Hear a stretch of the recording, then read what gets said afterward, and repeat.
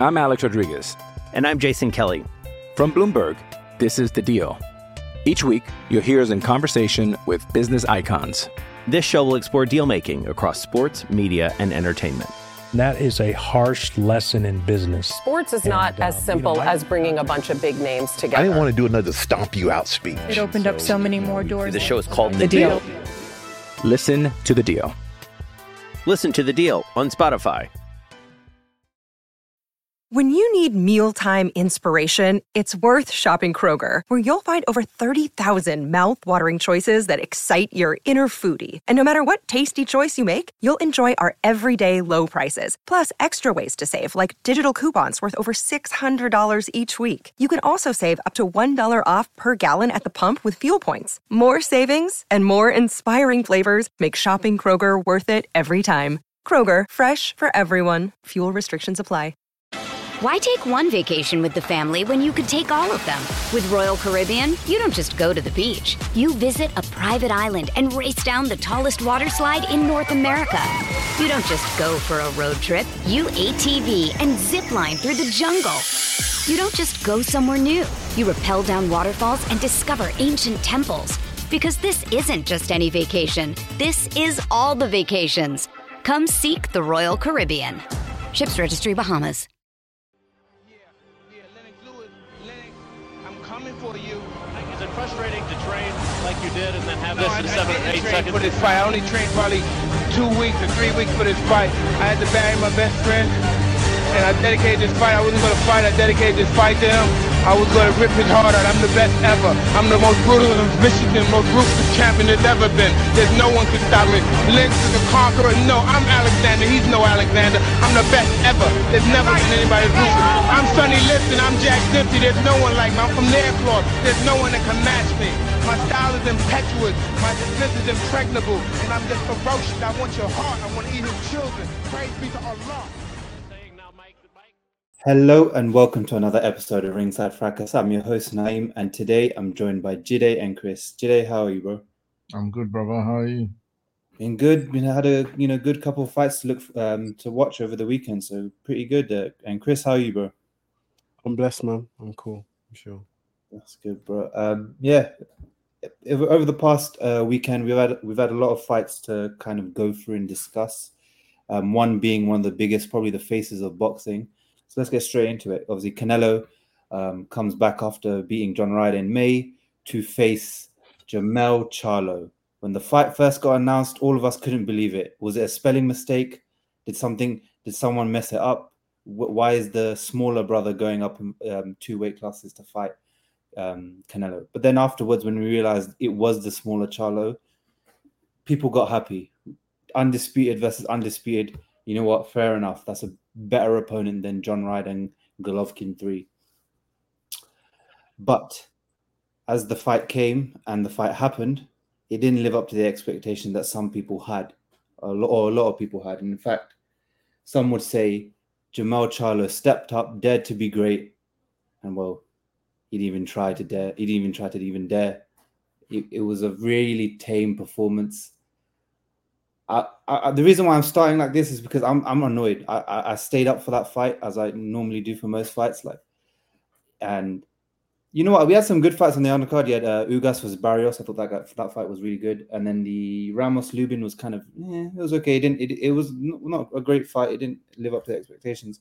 But I was like, finally, Canelo Charlo. We get to see something. We get to see finally Canelo in a fight where I think he wouldn't lose, and we discussed this last week. I didn't think he was going to lose, but he at least would have got tested a bit. And we would have seen how much he declined. It was nothing like that. We didn't get to see if Canelo had any form of decline or anything, or him even get tested. Like I said, very tame performance, but I'll get onto that a bit more. Jide, what were your thoughts about the performance from the fights, from both fighters? So it went the way I expected. I expected Canelo to win and to be a comfortable win. But I didn't expect Charlo to be so pathetic in there. Awful. That was a disgraceful performance. That was akin to when, what's his name? Jermaine Taylor fought Carl Froch, and he just basically backed up. the whole fight. Did not even try to engage. It was similar to that. It was so bad. Like it was trying to circle. It's like he's a boxer puncher, but it was trying to become a pure boxer. It's like he didn't have good footwork. It's like I was looking at Joe Joyce in there. I was thinking, what the hell am I? What is actually going on here? He will be circling to his left, then will circle to his right to avoid Canelo's right hand, then the left hook. It's like the fight. At not one point did he try to take center of the ring and push Canelo back. It's like the first round, they both did nothing. They were looking at each other. And I feel like near the end of the round, when Canelo went forward and saw that Charlo wasn't doing anything, he's like, yeah, fuck it, I've got him. Clicked. And every single round, he battered him. And it's not battering him as he was landing bare punches. It's just because obviously Charlo was being super negative, but he basically bullied him. It's like man versus a child in there. Yeah. Charlo was petrified of Canelo. And when he did get knocked down, the way it was a delayed reaction from the temple shot, I'm not saying he quit, but it's like that was him saying, nah, I'm done here. I've got my money. That was quitting without actually quitting. Yeah. I feel like in another time, he might have just been like, pull me out at the 7th round. I've got my money. I'm getting out of here. This man was calling out Canelo for about 3-4 years. Yeah. You had his acolytes, the PBC acolytes, around saying that he's scared of slick black fighters and he can't fight a certain style. Since Floyd, he's avoided a certain type of fighter, although he beat the crap out of Daniel Jacobs. But that's besides the point. So now you have your opportunity. Yes, Canelo is a big man. He's been fighting at 168, but you have the frame. You're bigger than him. You're taller than him, rangier than him. Why didn't you use any of your attributes in that fight? I wanted him to try to fight Canelo so he could get knocked out, but obviously it's easier for me to say that let a man go get knocked out. But the way this guy talks lions in the camp, not lions in the camp, sorry, but he's a lion. He talks about got the lions mixed up. Everyone's calling themselves lions these days, but how he calls himself a lion. He's got heart. He's a dog. No quit in him. He'll beat the crap out of Canelo, him and his brother. And then to go and put that performance is just a disgrace. I can't, I don't want to watch Jamal Charlo anymore. I don't want to watch his next fight anymore. Let's say he went in there and fought a good fight against Canelo. Yeah, I would have mind the Crawford fight. That would have been like, oh, I just bit off more than he can chew, come back down, fight Crawford. We've seen Canelo fight Bivol, bit off more than he can chew, came back down, defended his undisputed. It's fine. Fighters lose. I wouldn't have minded that, but the way he fought, I don't even want to see that anymore. Obviously, if it happens, I'll watch it, but it's like that fight could have been such a big fight, but now it's like the interest has dwindled for you. Yeah. So it's I don't know, man. I wish I could come in and talk smack, but I can't. There's no smack to talk. That performance was all the smack talk I can say. It was so bad. I can't even give you the technical. I don't even want to break it down technically because the same pattern happened throughout from round 1 to round 12. It was just Charlo being negative. So yeah, that's what I got to say for that fight. Don't worry, I got a lot of smack talk for Charlo after this. Chris, what's your take on the whole fight? Before I get onto Charlo, I just want to say a big shout out to Trainer of the Year. I knew you were going to bring it up. Another shout out to Trainer of the Year, Derek James, Trainer of the Year. Another shocking performance on the books, man. I don't know what he's telling these guys to do in training. I don't know what he's got them doing. Charlo just did not have the answers. I felt it was weird from when his whole persona changed from the pressers. So we know that Jamel is always angry. He's just an angry dude. He's just a hateful dude. And we see that in all of his fights pretty much to an extent. We see that anger. We see that venom. you can see it, like he struggles to get his words out. You can hear when he talks about people like Terence Crawford, like you can hear the anger and the venom in his voice. Everything about Canelo just tame. The fight was lost way before they got into the ring. I think the first face-off they did, where they're wearing clothes, I thought, do you know what? Charlo looks extremely, like, he looks considerably larger than Canelo. Yeah. I don't know whether it was just the shoes or whatnot. And I remember thinking, just based on his height and his natural weight, he might have a shot. I didn't think he'd win, but I thought he might have a shot of, maybe getting a split decision victory. But then as soon as I saw the final weigh-ins and I saw them face off, head to head, and you could just see there was no confidence in Charlo's mind. There was no confidence. He went in there, he put on a pathetic performance. Didn't even try. Spent the entire 12 rounds trying to survive. I saw nothing from him that makes me excited to want to watch him again. He had a couple shots here and there, a couple decent hooks. Started throwing jabs a little bit later into the fight, but for the most part, he did nothing. And it wasn't like Canelo was blitzing him with loads of shots. He was picking hard shots, heavy shots, landing everywhere on Charlo, and he was walking him down. Charlo had no guile to him, no finesse. Just panic mode, survival mode at each and every turn. And I think the most embarrassing thing for me was hearing Derek James saying, "Push him back. You're losing this fight. Push him back." And I was like, at this point of your training, you're in round 10 and you're trying to get Jamel to push him back, seeing what we've all just seen.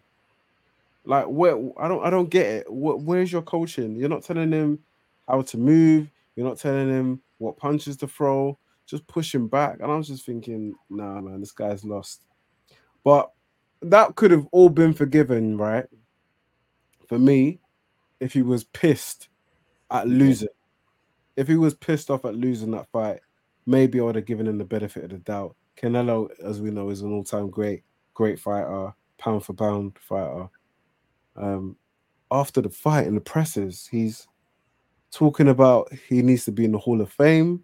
Yeah. About we need to give him his accolades. We need to give him his respect. He went in there with a dog. And he's trying to get clout off a loss. Like, it's embarrassing. It's embarrassing. And it just goes to show where his mind is at. Fighters fight for money, but like, have some pride, man. Like, have a little bit of pride. It's disrespectful to fans of the sport for me. And it's ruined so many things. I don't care to see Crawford versus Charlo anymore. I don't want to see Jamal versus Canelo anymore. To be honest, I don't want to see Jamal at all. I'll be honest with you. I don't really want to see him fight. It just, for me, it's dampened his image so badly that I've lost a lot of interest in him as a fighter. Yeah. Jamal Charlo is the only person I know that can somehow go into a win-win situation and still somehow turn it into a loss. Like, everyone was giving you credit when the fight was announced. Like, wow, you're stepping up when your brother didn't. You're moving up 2 weight classes, taking on the guy that's probably one of the best boxers of our generation. Even if he lost that fight and got battered and knocked out like Billy Joe Saunders or people would have given him his respect. You turned up and you tried, but whatever. He didn't try it. That was the thing. He keeps saying lions only. He's not lion, man. He's a domesticated tabby cat. He's not a lion, man. That you just rolled over, let the dog play with you, and then pretend you were dead, so he wouldn't do anything further to you. Like, it was, like you said, tame. And then this whole rubbish about, like you said in the press conference when he's like asking for his respect, Hall of Fame. I was one of the guys when Jamal became undisputed. I said, you have to rate him in your top 10 pound for pound, because he still is, he's probably one of the best ever light middleweights ever. Like, he's probably one of the best light middleweights ever in terms of what he's done at that weight division, who he's come through, and who he's beat. You look at his resume there, it ranks up there with all-time greats in terms of at light middleweight. But after that performance, I can't rate you. I can't back that. Like, you don't deserve to be in the pound for pound list after losing that. Canelo, fair enough. He went from number 1 to number 5 after losing to Bivol. That's fair. That makes sense. You lose to a guy, it proves that you're not really pound for pound, but you're still up there because of your accolades. But Canelo, at least in the Bivol fight, he lost and he was outclassed, but he was trying to win. He was doing everything he could to win. This was like, it's such a tame performance. He did nothing to win. It doesn't deserve to be in the pound for pound performances, because you know so many other fighters who would have fought Canelo and done everything they can to beat him. Yeah. This reminds me of when Canelo fought Callum Smith. I was like, yeah, it's a great fight, Canelo, Callum Smith. Like, because everyone was saying back then, like before the fight was made, when Canelo was at super middleweight, everyone was saying Callum Smith's going to be the problem for Canelo because of his big left hook counters or whatever. So everyone was hyped for that fight. And then Callum Smith put in the performance that he did. And everyone was disappointed because Callum just decided to tuck up and survive. And that was the moral victory for him. And you guys know how much I've been getting on recently about that Beterbiev fight, that your reputation carries. And that I think it doesn't matter what he's done at light heavyweight, when he fights Beterbiev and the punches start flying and he realizes the power is real. He realizes the pressure is real, the pace is real, the boxing skills is real. He'll tuck up, he'll try. For him, the moral victory will be, oh, Beterbiev, look, he stopped everyone else, but he didn't stop me. And that's what it seemed like for Charlo. Is like, look, he beat up all these other guys. He dropped them, stopped them, whatever. He didn't do it to me. I went up 2 weight classes. He didn't do it. Embarrassing, man. But how can Kell Brook and Amir Khan, when they went up 2 weight classes, they got knocked out brutally? Yeah, cool. But they had more heart, and I have more respect for their performances that they did against Canelo and Triple G than what Charlo did. Like, those guys didn't need to take that fight, but they took it. And then when they did, they stepped up and they tried to win. Khan was winning most of I think Khan was probably up on the scorecards, or at least it was even. Or I think it was about maybe a round up even. Yeah. He was making that fight competitive. Even Brook in the first round just went, screw it, I'm taking it straight to Triple G. Again, you could argue that it wasn't great for their careers to take that fight, but at least they tried. With Charlo is, if you didn't try, and like you said, if you didn't try, you're a fighter and you're not going to try. What's the point of a fan? Why am I going to keep watching you? Yeah. Like, you're not going to try in this is the biggest fight of your career. There's not going to be any single fight from this point on that's going to be bigger in his career than this Canelo fight. And he didn't even try. That's what I don't understand. You've got to the pinnacle of your career, the Canelo fight. Like, every boxer dreams to fight the best, not only the best in the world, but also the guy that brings in the most money. Whenever you start boxing, whoever is around your weights that you know bringing the most money and they're the best guy, you want to fight them because that's the pinnacle of your career. And you did nothing. Like, you didn't try to even win. It wasn't like you got battered and bruised and beat up and he was just better. It was. Did you see his face after the fight? Sorry? Did you see his face after the fight? Yeah, there's nothing on it. He looked less marked up than Canelo. Yeah. It's just embarrassing because, like you said, he's ruined so many fights now for himself. Yeah. At the start of the year, I was excited for for him versus Sue, because I thought Tim Tszyu, he's done his thing, he's earned his right to fight for the titles. I thought, you know what, Crawford, when Crawford beat Spence and he was looking at Charlo afterwards, I was like, Crawford-Charlo, that's a brilliant fight. I want to see that, because that would be insane to see Crawford step up to a 3rd weight class and become 3-weight undisputed if he wins. I don't want to see that now, because I think Crawford batters him. I think Crawford said he's not on my hit list. Why would a guy like that, who in the biggest fight of his career, decide I'm not going to turn up, I'm not going to try to even win the fight, and is content with just being there? Or he was just happy to be there. Why should I fight a guy like that? And then, like you said, Jamal Charlo Canelo. Jamal's worse, technically, in my opinion, than Jamel, but he hits harder than Jamal, in my opinion. But look at him. He hasn't been fighting for 2 years. He's going to come back against Jose Benavidez Jr. That guy's a welterweight. Crawford knocked him. So that tells me nothing if he beats him. He even lost to Danny Garcia. He's getting this Charlo fight off of 2 losses and a draw. So that tells me nothing, and I'm not excited for that. I don't want to see if one Charlo turns up, and Jamal's funny though. How's this guy like trying to squash the beef before the fight, but then during the fight, he's smiling in the 11th round and taking pictures of Crawford. That guy is the biggest snake. Like, I don't know how they're twins, man. Makes no sense, man. He proper snaked out his brother. Are you taking pictures with Crawford and smiling in the 11th round and your brother's getting beaten up? But they don't care, man. But their brand is finished because I forgot which fight it was, but backstage, Caleb Plant slapped Mar Charlo and he did nothing about it. And then now Jamal Charlo, he got slapped up by Canelo, didn't do anything about it. That was at the Crawford fight, no? I think so. It was, yeah, I think so. Yeah, it must have been that fight. It was one of the big pay-per-view fights. They got slapped backstage and he did nothing about it. And he's not going to fight Plant. That's the thing. I think Jamal as well, you're going to get that sense of Jamal's going to follow the footprints of Jamel, where let me beat Jose Benavidez Jr., get this Canelo fight, turn up for a payday, then I can do whatever I want.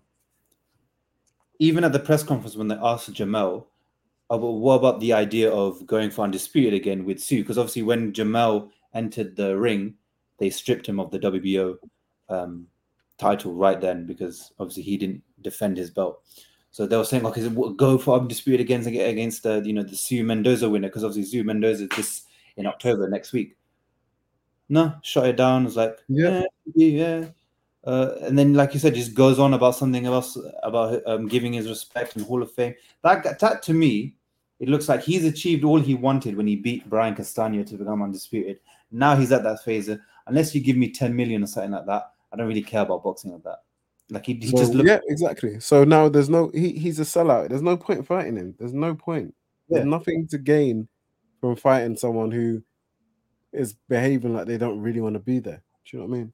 Yeah, even Tim Tszyu, he's going to look, because before he looked at us, that's the king of the division. I want to take him out so then I can be called king. He might look at me and go, what's the point of fighting? If I beat him, no one's going to give me credit. They're going to be like, well, Charlo's finished now. Or this guy's washed or whatever. Yeah. Like, it's insane how he made such a good situation for himself so embarrassing. It really is self-sabotage. Like, and on your point about Derek James, looking techie for him. I mean, trainer of the year. But both performances, and this happens, fair enough. In boxing, you're going to have your fighters come against, let's be real, the fighters that they fought were all-time greats. Canelo and Crawford, they're all-time greats. We're going to compare, in the next couple of years, we're going to compare them across eras. But the fact that Spence, who you still respect because he gave everything he did. He got battered for 9 rounds. And then Charlo didn't even win a single round. Those two performances not looking good. But that's what happens when you're training of the year. I feel is same thing happened with Canelo's trainers, where you become trainer of the year, you kind of buy into your own hype and you take on all these stars, and then kind of your attention's a bit divided. You're not really focused on everyone the way you were focused. Although he does seem like a sharp guy. Like he always seems like he's grounded, the way he speaks and everything. But I don't know about that. You know what? I've got too many issues with him, man. Even do you know what pisses me off about him as well? It's the way he acts like he's better than a lot of trainers. Because why are you gloating that you don't watch boxing? You're a trainer. You're a boxing trainer. How can you be gloating about the fact that I don't watch a lot of boxing? Yeah, facts. You've taken on a fighter, Anthony Joshua, one of the biggest fighters, biggest names in the sport of boxing. You're telling me you didn't really watch him fight. You watched the Usyk fight, and that's about it. Yeah. How does that make any sense? It doesn't make any sense. Like, and you're flexing it like it's something to be proud of. And then you go and put on performances like Spence against Crawford, like Joshua, like Charlo. Yeah. Who knows? Jamal's lucky he's fighting someone who's destined to lose. Because otherwise, I'll be having questions about that performance as well. We'll see what happens. Jamal's not with them. Oh, Jamal's not with him. Jamal's not with him. With Ronnie Shields. Who else has he got at the moment? He's got Thingy at the end of the year. Sorry, Garcia. Garcia's fighting in December, isn't he? And he's got Frank Martin, who ducked. Is Frank Martin going out this year? No, he's not fighting. Well, he was meant to fight, isn't it? But then that didn't happen. Yeah. He's not fighting again this year. So we'll see how Garcia looks. We'll see if he looks much improved. I think obviously, like most people do, Garcia's gone there for the clout. Yeah. Is what it is. I don't know. He should have stayed and just worked harder, in my opinion. But we'll see, man. I don't believe in Derek James, man. I'm sorry, I'm not a fan. Hey, not all boxing trainers have a bit of stupidity around them. I mean, one of them carried a bloody gun into an airport. So yeah, it's just like, moronic. Mm. It's moronic. But with Derek, I was disappointed with what I saw from his corner advice because, like you said, he wasn't giving technical advice. He was basically just becoming David Goggins, just giving him motivation and trying to get him to, like. Yeah, I was just like tell him something at least. Like, fair enough. He needs motivation and he needs to try, but also tell him something to do. But also be pissed at him. Yeah. Like they never see. There was what he was saying seemed urgent, but he never at one point told him, if you're not going to do something, he should have told him, if you're not going to do something, I'm going to pull you out. Yeah. But he never did that. And then even him at some point, I felt like he knew Jamel was never going to switch on, and he just accepted that. Maybe he's just in it for the money too. Maybe that camp, there's a lot of eyes on them, and rightly so. They should be, because there are a lot of fighters in big fights. But I wonder how how AJ and Ryan Garcia will kind of look at that camp now that they've joined, and since then there's been two big losses. I'm starting to think maybe because after seeing that last AJ performance against Hellenius, I really don't know what Derek James offers to AJ. I don't think AJ has ever been a terrible boxer. But he's had deficiencies like all fighters do. And he's dealing with confidence issues. I feel like AJ needs the right personal coach for him to gel with. I thought that could be Derek James before. I'm starting to have my doubts. But it's a matter of time. We'll see what happens with AJ. AJ's career, in a sense, he's very lucky because he's one fight from being, like top of the pile. Yeah. And he's one win from being top of the pile, and he's one loss from being written off completely. So he's at a crossroads right at this moment in time. I'm Alex Rodriguez. And I'm Jason Kelly. From Bloomberg, this is The Deal. Each week, you'll hear us in conversation with business icons. This show will explore deal-making across sports, media, and entertainment. That is a harsh lesson in business. Sports is not as simple as bringing a bunch of big names together. I didn't want to do another stomp you out speech. It opened up so many more doors. The show is called The Deal. Listen to The Deal. Listen to The Deal on Spotify. Yeah, and it's interesting, like you said, with Ryan Garcia, he's fighting in December against Oscar. So he's moving up to 140 against Oscar Duarte. And I looked that guy up. Guy's got 21 knockouts in 26 wins. Like, how many losses? One. Oof. But he's one of them. Like, I think he's Mexican. So, but that guy can punch, and we know that Ryan's one of his weaknesses is that he lets his chin up in the air and he gets hit a lot. That could spell a lot of trouble, especially because it's noted a lot of the times with Derek James when he takes on a new fighter, their first fight is considerably just working out the kinks. It's the second fight that they kind of accelerate in. Also, be interesting to see how that turns out. But what's next for either fighter? For Canelo, I think there's no other option other than David Benavidez. Obviously, Benavidez is going to fight Andrade in November on a pay-per-view. Yeah. It has to be the winner of that. 100%. There can't be anyone else. Like at super middleweight, there's no one. After that Plant fight, there's no one that you can argue that deserves it more than David Benavidez. And it makes sense to do that on Cinco de Mayo because both are Mexican. Just makes sense. That fight makes sense. But I know a lot of times when you say, oh, Canelo has someone, there's someone that could trouble Canelo, and then they turn up, it doesn't look like that. This time, Benavidez could really trouble Canelo. 100%. He's got that style for it. It's got the size. Yeah, exactly. It's what we need to see because Canelo's proven his legacy already. Like he could retire tomorrow and he would be an all-time great, Hall of Famer, whatever. But this fight is just that's one guy at super middleweight who's really gone out of his way to beat everyone else. Look, if he beats Plant and Andre this year, that's a great year. Beating those two, having those two wins on your record is a great year. People aren't giving Benavidez some people aren't giving Benavidez a chance because they saw the Plant fight. I thought he could have stopped Plant, but he was unfortunate because of the referee. When I was watching that fight, I was very pissed off with the way the referee kept intervening to allow Plant to either break or to grab, and he wasn't giving his space to work on the inside. But when Benavidez works on the inside, he works, and his work rate as the rounds go by is insane. He's a guy that's going to end up going to light heavyweight at some point because he's huge. Yeah. That fight has to be next. For sure. Man, it will be. It will be. There's nothing else out there. And I guess Benavidez waiting for him works out for him at the end of the day. But I think that's the next fight to make. But I just feel like Canelo needs to get his props. Like, you have haters like Teddy Atlas chatting shit before the fight, how he sees Canelo winning by controversial decision. He's overrated. Next thing you know, Canelo beats the crap out of Charlo. He's coming out and saying, making excuses for why Canelo won and trying to take credit away from him.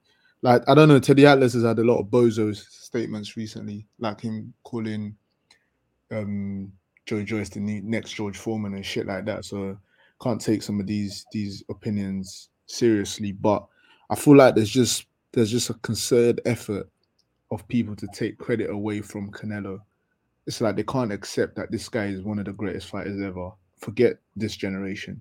He's the only fighter that's fighting right now that I can compare to the past, as in how they fight, their schedule, the level of competition and everything. None of these guys right now I can say, okay, looking back, I can make a cross-generational comparison. The guy has fought 64 fights. Nobody has done that. And if you look at the last 10 or 15 fights, that's a complete ringer of Hall of Fame fighters, of top guys. So people need to give Canelo his credit. When he fights Benavidez, and if he beats Benavidez, if I was him, I'll probably retire. He probably wouldn't, and I can't tell him not to. But in my opinion, if he beats Benavidez, there's genuinely nothing out there for him. Yeah. Unless he goes, Other than the Bivol rematch. Yeah. I was just about to say that. Yeah. So unless he wants to do the Bivol rematch, which again, I don't think he can win. I just think that's just bad style matchup, size. There's nothing that Canelo has no advantages in that fight apart from power, but he can't even land that. It's just a fight I just don't see him. There's just no point. That's his apex. That's his limit. But it's fine because the guy started at 147. The guy is 5'8". Yeah, he's thick, but he's not a natural light heavyweight.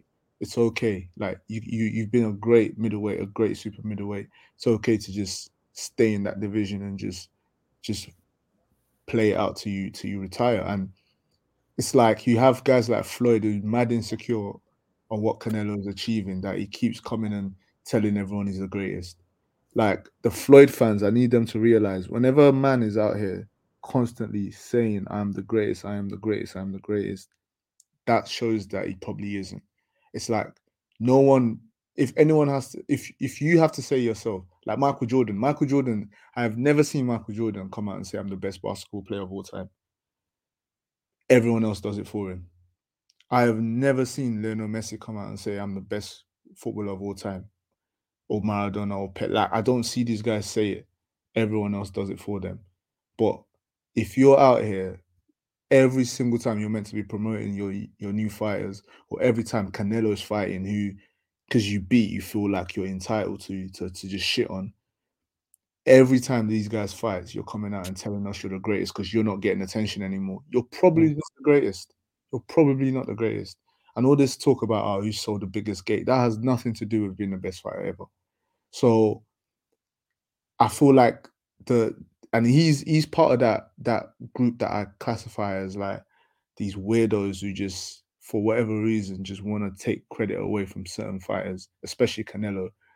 And it just makes no sense. We need to enjoy what Canelo has done. We need to enjoy what he's doing, because once he's gone, like when Pacquiao left, we had a Canelo. Okay, this guy is ready to fight anyone. Who is there? Who's there? Like, obviously, the little weights you have in a way trying to run through people, respect that, but you can't point to guys who are at the top of the game who's ready to fight everyone consistently. And I'm not talking about fight a good fighter, take a break. I mean, like, they're going for a ringer. They're ready to just. You don't see it, especially guys with power. They don't normally tend to want to fight the best guys back to back. But Canelo is doing it. That's why we need to really, really appreciate this guy, because he's going to be gone soon. And when he's gone, our sport is going to be back in the lurches. So, yeah. Yeah. No, you're right. Completely right. And that Benavidez win would arguably propel him up the pound for pound rankings. But yeah, that's the fight next for Canelo. With Charlo, do we care what his next fight is? I don't give a fuck. Yeah. I couldn't care less. You know what? I thought we were going to talk about something like Sue, whatever, but I don't care now. After this, I don't really care about what he does next. Sticking to this week, we saw Jaya Pattaya make his UK debut, stopping Jordan Thompson in the 4th round in what was probably you could call a one-sided battering, as it gets. I mean, he just completely cooked Thompson, beat him up. I thought Tony Sims was very stupid letting Jordan Thompson come out again for the 4th round. I thought, you look at that 3rd round and how he got battered. It doesn't matter who's in there. You can tell that the levels are quite. There's a gap between them, and that Jordan Thompson, he's only a guy that's had 15 pro fights, little amateur experience. I don't think he's had any amateur fights. He's had white collar fights before this. And he's going in there with a guy who's a very well decorated amateur. And he's got many pro fights that are on higher levels than Jordan will ever probably reach. And I don't mean to be disrespectful, but I just don't look at Jordan Thompson as a guy that could probably win a world title.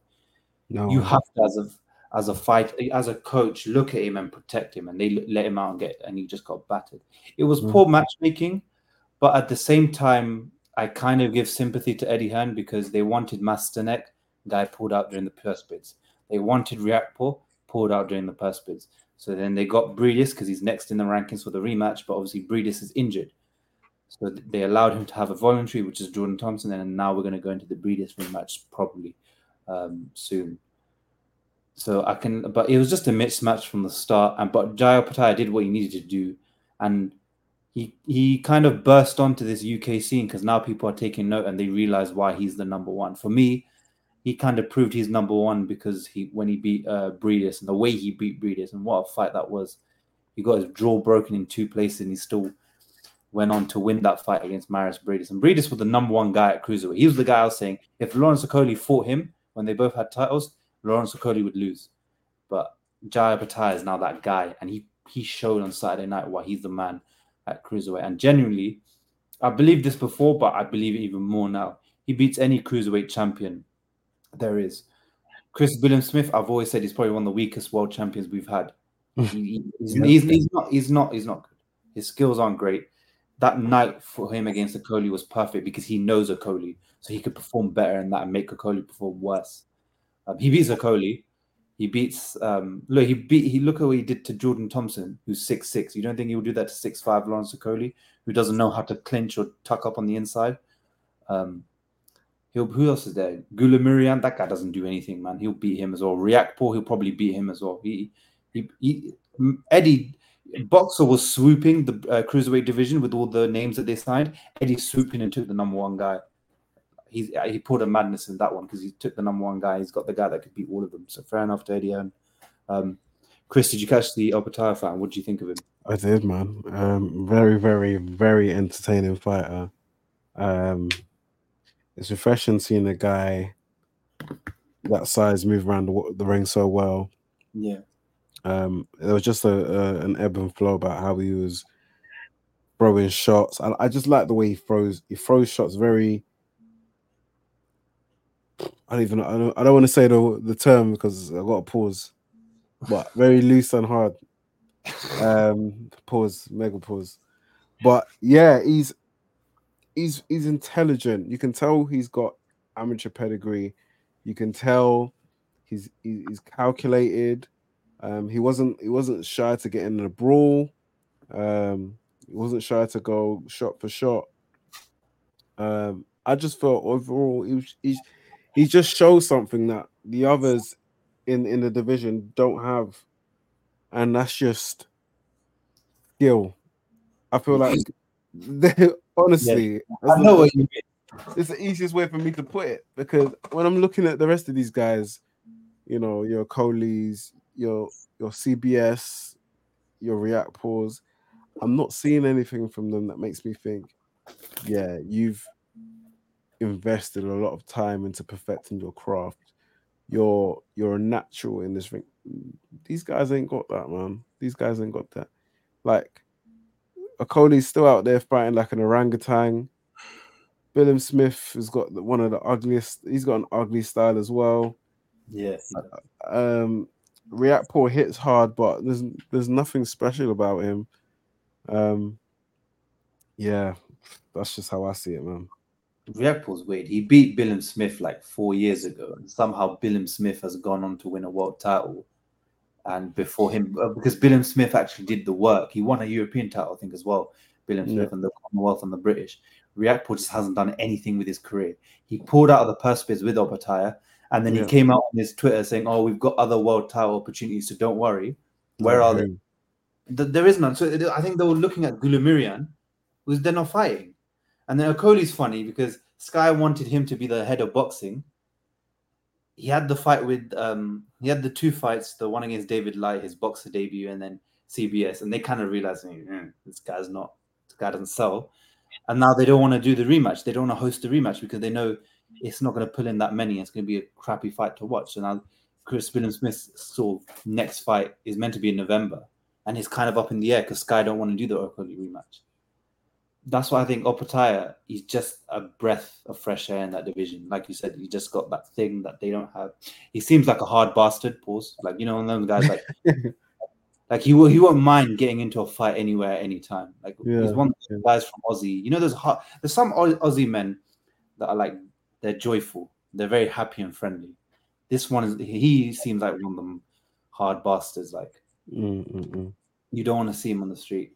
Yeah, there's gangsters out there. Yeah.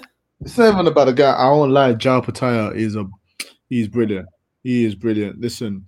Yeah. What's his name? Riakpo not fighting, it makes sense. I fully hear it. I overstand him. Don't fight him. He will beat the crap. Like, listen, Riakpo's British, but bro, I can't lie to you, he will punch him up. It will punch him up. His footwork, 10 out of 10. His aggression, his speed, combination punching, his spite, he's him. And it makes sense that Gypsy Fraud Fury is gonna use him to emulate Usyk, because I saw a lot of Usyk in what he was doing, and I know the opposition he was fighting isn't like the greatest because we don't know what he's capable of, but you can just see that this guy, he's him. Like the balance, the way he was just. Nah, he's the best cruiserweight easily. I wish that he was around when Usyk was there. That would have been an elite fight. The cardio, like obviously when he fought what's his name? Breedis, yeah. Like, and he broke his jaw. Like, you saw that he was outboxing Breedis, he was doing stuff, but he was definitely worried about his, which is understandable. You broke your jaw in two places. He was very worried about getting clocked, and he still pulled out the win. But even in that fight, you could see how good he was. And I can't wait for them to have that rematch, because I know he's just gonna put it on Breedis and it's just gonna stop him. He's gonna beat the crap out of him. I can't lie. There is no one in the cruiserweight division that can beat this guy. And another thing I like about him is he's a proper cruiserweight. You can say, like, I don't think he'll be as effective if he goes to heavyweight, and I don't think he has ambitions to go heavyweight. He's just filled out at the weight. He's not a heavyweight cosplaying as a cruiserweight because he knows guys there are smaller, so he can just knock them out. Like, he's gonna reign that division for the next 5 years, in my opinion. For sure. Yeah, he's only at 28. It's crazy, man. He's got everything for him, and that division has been lackluster for quite some time. Now he's come in. If he gets those unifications, he will batter everyone. He will beat up. Like, I think if they made him and Billam Smith, he batters Billam Smith and takes his belt from him. Yeah. What's his name? Ben Shalom. He's got to decide what's going to happen, because if those fights come along and he doesn't take those fights, he pulls his fighters out of them, then people can start looking at them funny, because Jai Pattaya came to London and showed the UK why he is who he is. But you're right about his size as well. Like, I didn't think he's going to be. He won't do well at heavyweight, but he's perfectly sized for cruiserweight. And the way he beat up Thompson was 6'6". It from the get-go just went at him. My prediction for the fight was he's going to stop Thompson, but in the later rounds, like he's going to, because he's been out for a year, kind of get your groove back in, the footwork, the timing, all that. The guy genuinely, when they were doing the introductions, he looked like he missed fighting. He came out in the ring walk. He was looking at the crowd saying, "What are you gonna do? Like, you're gonna do something." Like, he wanted to fight someone straight away, and you could just tell from the off. He just went in, threw a left down the pipe, caught him, and went, "Yeah, I'm gonna beat you up." And you need guys like that in boxing, like guys who don't care what's in front of them.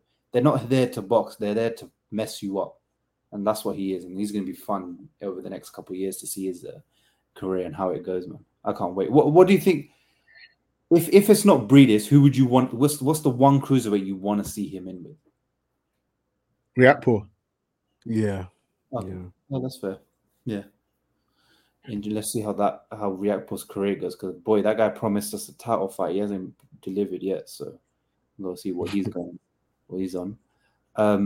Speaking of title fights, this week we've got Lee Wood taking on Josh Warrington for the WBA featherweight title. I think this is a fight a lot of people have wanted for quite some time when both of these guys were champions. But obviously, Warrington has had a very tumultuous. Nice. Sure. No worries. Warrington's had a tumultuous career in the last 1-2 years, ever since getting stopped by Lara, dropping the IBF belt to get stopped by Lara, trying to chase that fight back, and then headbutting the blood out of him to get a technical draw.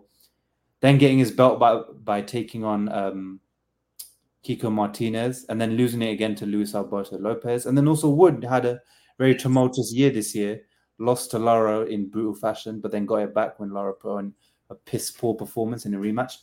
But now this fight is on. What do you lot think about Wood versus Warrington, Chris?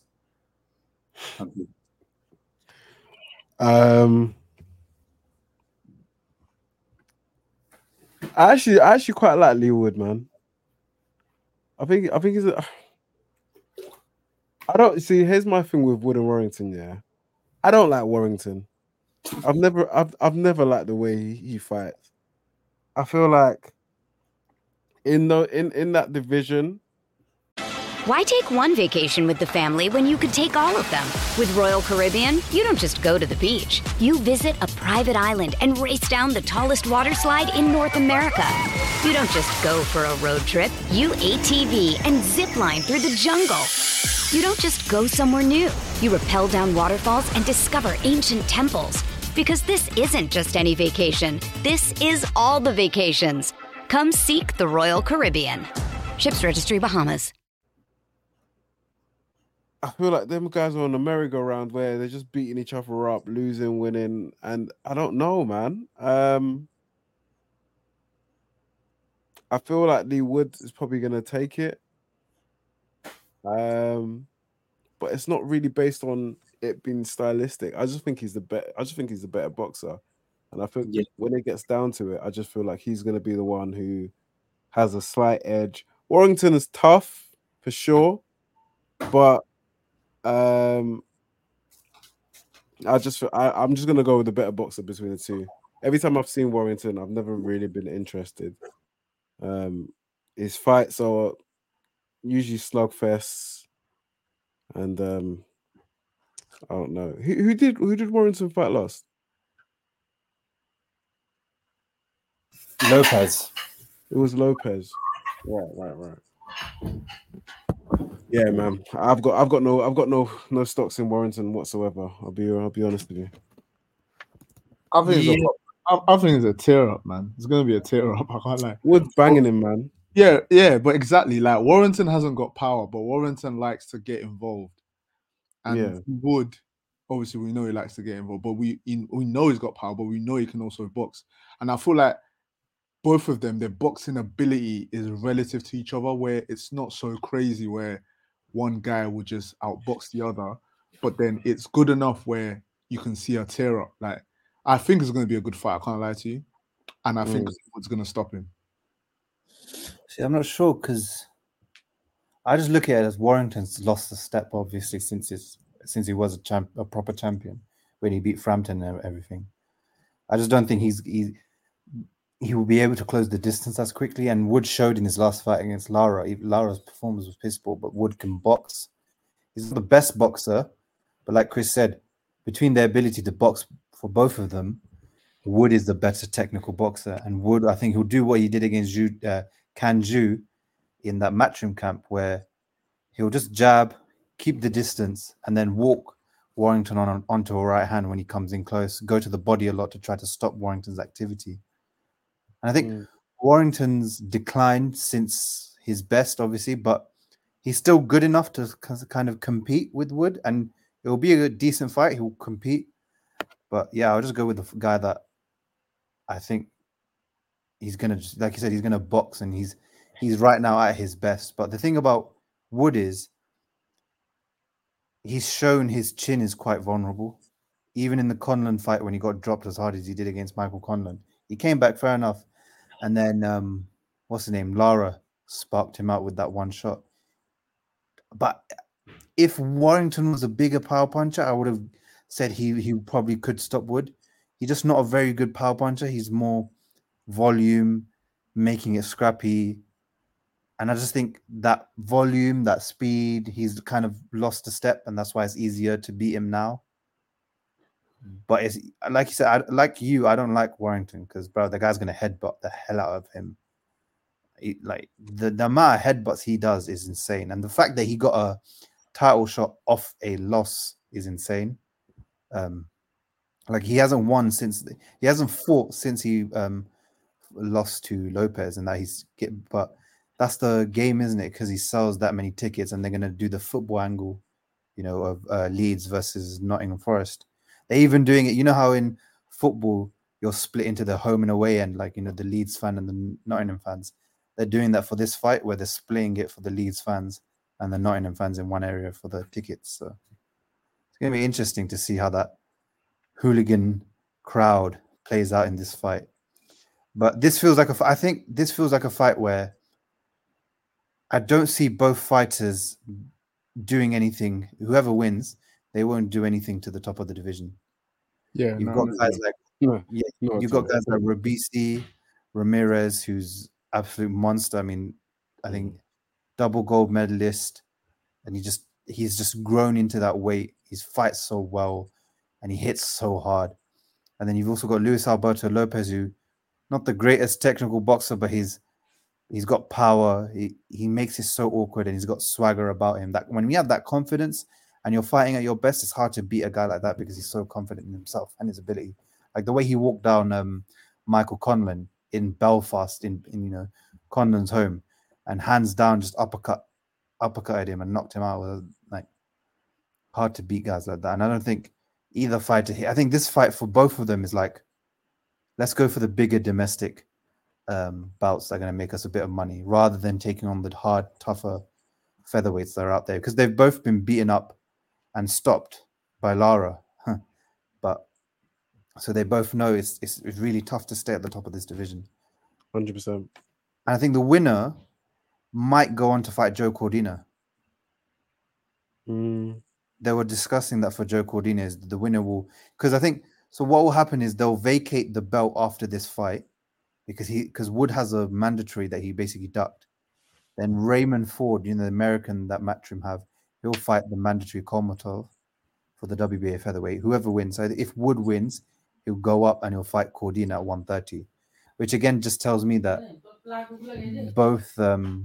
Another day is here, and you're ready for it. What to wear? Check. Breakfast, lunch, and dinner? Check.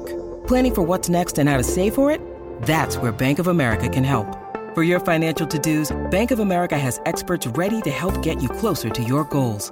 Get started at one of our local financial centers or 24/7 in our mobile banking app. Find a location near you at bankofamerica.com/talktous. What would you like the power to do? Mobile banking requires downloading the app and is only available for select devices. Message and data rates may apply. Bank of America N.A., member FDIC. Both guys want to look forward to the bigger bouts rather than going for the legacy of trying to beat the other guys at featherweight. Because if Cordina is the next thing on your mind, which is moving up, obviously, then you have no kind of, that's more about, I want to make the biggest money possible in the UK, and then I'm going to bow out. And fair enough, I think Warrington's like, what, 34? And I think Wood is like 30-something. Maybe just check. Warrington is 32. Sorry. Warrington's got miles on him, though. Yeah. And Lee Wood is 35, yeah. So they're both kind of at the latter stages of their career where they're trying to make the most money. So this fight does make sense. I'm interested to see it. But I know it's that one thing where I don't really care about it, but I know that both fighters aren't going to go on, whoever wins, aren't going to go on to unify in that division. It doesn't bring me much excitement, if that makes sense. It's like watching Eubank and Ben when that fight happens. It's going to be interesting to watch that. We're all going to be tuned in, but we don't have that mindset of either fighter is going to go on to do something afterwards. So the same thing here is I don't see either fighter making any waves, but it's going to be a good fight. I think, like Jide said, I think it will catch fire and then die down straight away after, because I just don't think Warrington has the capability to get back to where he used to be. You know, when he fought the guys like Frampton, etc., and to keep that high level and high pace up to disturb Lee Wood. But it's a good fight. The card is actually quite good as well. You got Kieran Conway fighting Linus Adofia. That's going to be a good fight. You've got Hopi Price against Conor Cogill, and they're both prospects if you never heard of them, but they're both undefeated, and I think it's for a British featherweight title eliminator. That's going to be a good fight. Who else is fighting this week? I don't know. There was another fight. Oh, that's it. Zerdo and Smith Jr. is also fighting this week on a separate. Okay. That's at 190 pounds catch weight. So the guys that have been beaten both by Bivol and Beterbiev last year, they're going to square off each other. That would be interesting to see. And it's on Golden Boy. Okay. It's at 190. I remember because obviously Zerdo can't make 175 anymore to save his life. That guy's too fat. And Joe Smith needs a fight. Like he got battered by Beterbiev and he hasn't fought since. What do you lot think about that fight? Just a quick segue onto that. I think. Oh, Jida, do you want to go first? What's up? Joe Smith and Zerdo. I see Zerdo stopping him. Yeah, I get behind that. Yeah, I think that's what I said. Yeah, Zerdo stops him. The weight favors him because Zerdo comes in at like 204 pounds. The fat crap. And bloody hell. Joe Smith's very slow. He's so slow, and technically he's not that great. He just whacks hard. So I think it just favors Zerdo to get in on him, to weigh on him, get his punches off, and really damage Joe Smith. And Joe Smith used to have a reputation of having a chin on him. Like he's only got stopped once in his career before Beterbiev, and that was standing up because his jaw was broken. So the ref said, "Okay, we're not doing it." Yeah. I feel like since then there'll be a big mentality shift. Like your jaw, your chin really got stopped. You got stopped in 2 rounds. It's a big mentality shift to come back, especially a heavy puncher like Zerdo, and he's going to punch a lot, and he can punch well. So but that'll be a good fight to watch. And then I can't wait. Next week we'll discuss the biggest fight of the year next week. So I can't wait to discuss that, the preview for that fight. I think you guys know what I'm talking about. No. I can't wait for next. Yeah, so next week, tune in, lads. We're going to be talking about the biggest fight of the year. I'm so happy. It's the best fight of the year. It's better than Spence Crawford. It's better than Tank Garcia. It's better than everything, any fight we've ever had. But all serious, we'll actually discuss that fight. I just want to, in terms of what it will do for boxing, the fight itself, and obviously Tommy Fury and whatnot. We'll also talk next week about the Fury Usyk thing that got signed. I don't want to go into that much detail, mainly because like I'm still one of those guys that like, let's see. Do you know what I mean? Like let's wait for that fight to happen. But we'll talk about that next week, and we'll hopefully try to get Oscar on because he's the Tyson. For sure. He finally got a little bit of redemption, so we can have him back on. Yeah. So that we'll tune in for that. It'll be this Sunday. Hopefully, we'll be gone. So tune in for that. But please subscribe, comment if you're watching on YouTube, and like the video. If you're listening on Apple Podcasts and Spotify, give us 5 stars and share the episode to any platform that you got, Instagram, Twitter, wherever. Just share it to your friends if you know they're boxing fanatics like us. And we'll see you next week to discuss another round of fights. See you. Peace out, people. Coming for you. Is it frustrating to train like you did and then have this in 7 or 8 seconds? For this fight, I only trained probably 2 weeks or 3 weeks for this fight. I had to bury my best friend, and I dedicated this fight. I wasn't going to fight. I dedicated this fight to him. I was going to rip his heart out. I'm the best ever. I'm the most brutal and vicious and most ruthless champion there's ever been. There's no one can stop me. Lynch is the conqueror. No, I'm Alexander. He's no Alexander. I'm the best ever. There's never been anybody ruthless. I'm Sonny Liston. I'm Jack Dempsey. There's no one like me. I'm from the air floor. There's no one that can match me. My style is impetuous. My defense is impregnable. And I'm just ferocious. I want your heart. I want to eat his children. Praise be to Allah. Sports Social Podcast Network.